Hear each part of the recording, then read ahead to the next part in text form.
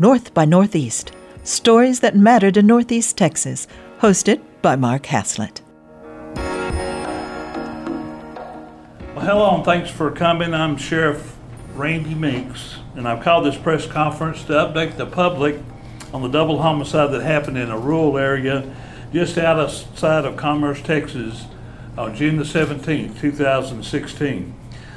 Before I go any further, please allow me to extend our deepest sympathies to the families of the victims. Hunt County is not a place where homicides are a common occurrence. Of course, they happen now and then, but even when they do, it's rare when two people are victims of such a crime.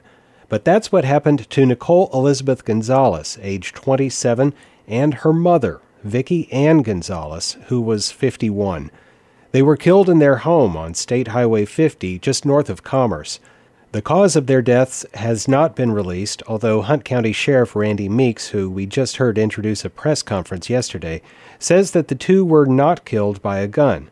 A suspect is in custody, and at this point, law enforcement officials have said that he's the only suspect in the slayings. Well, currently, Tyrone Jamal Williams of San Marcos remains in custody at the Hunt County Detention Center, charged with capital murder of multiple persons. His bond has been set at $1 million.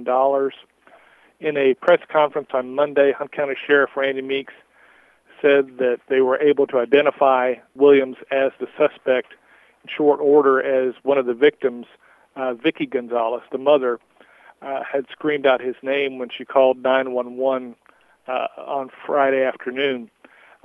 They also were able to determine that there had been multiple disturbance calls coming from that residence over the past year in which Williams was a suspect, but apparently no charges were ever filed and no restraining order was ever sought in the case. Brad Kellar is the senior news reporter at the Greenville Herald-Banner, and he also files stories for KETR.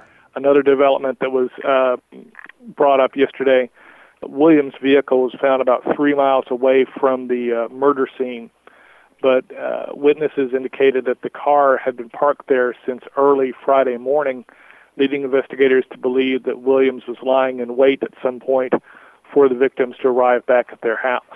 The 911 call from the Gonzales house came in at about 1:20 on Friday afternoon. Police say they believe that the killings happened almost immediately afterward. A multi-agency manhunt continued throughout the day and into Friday evening.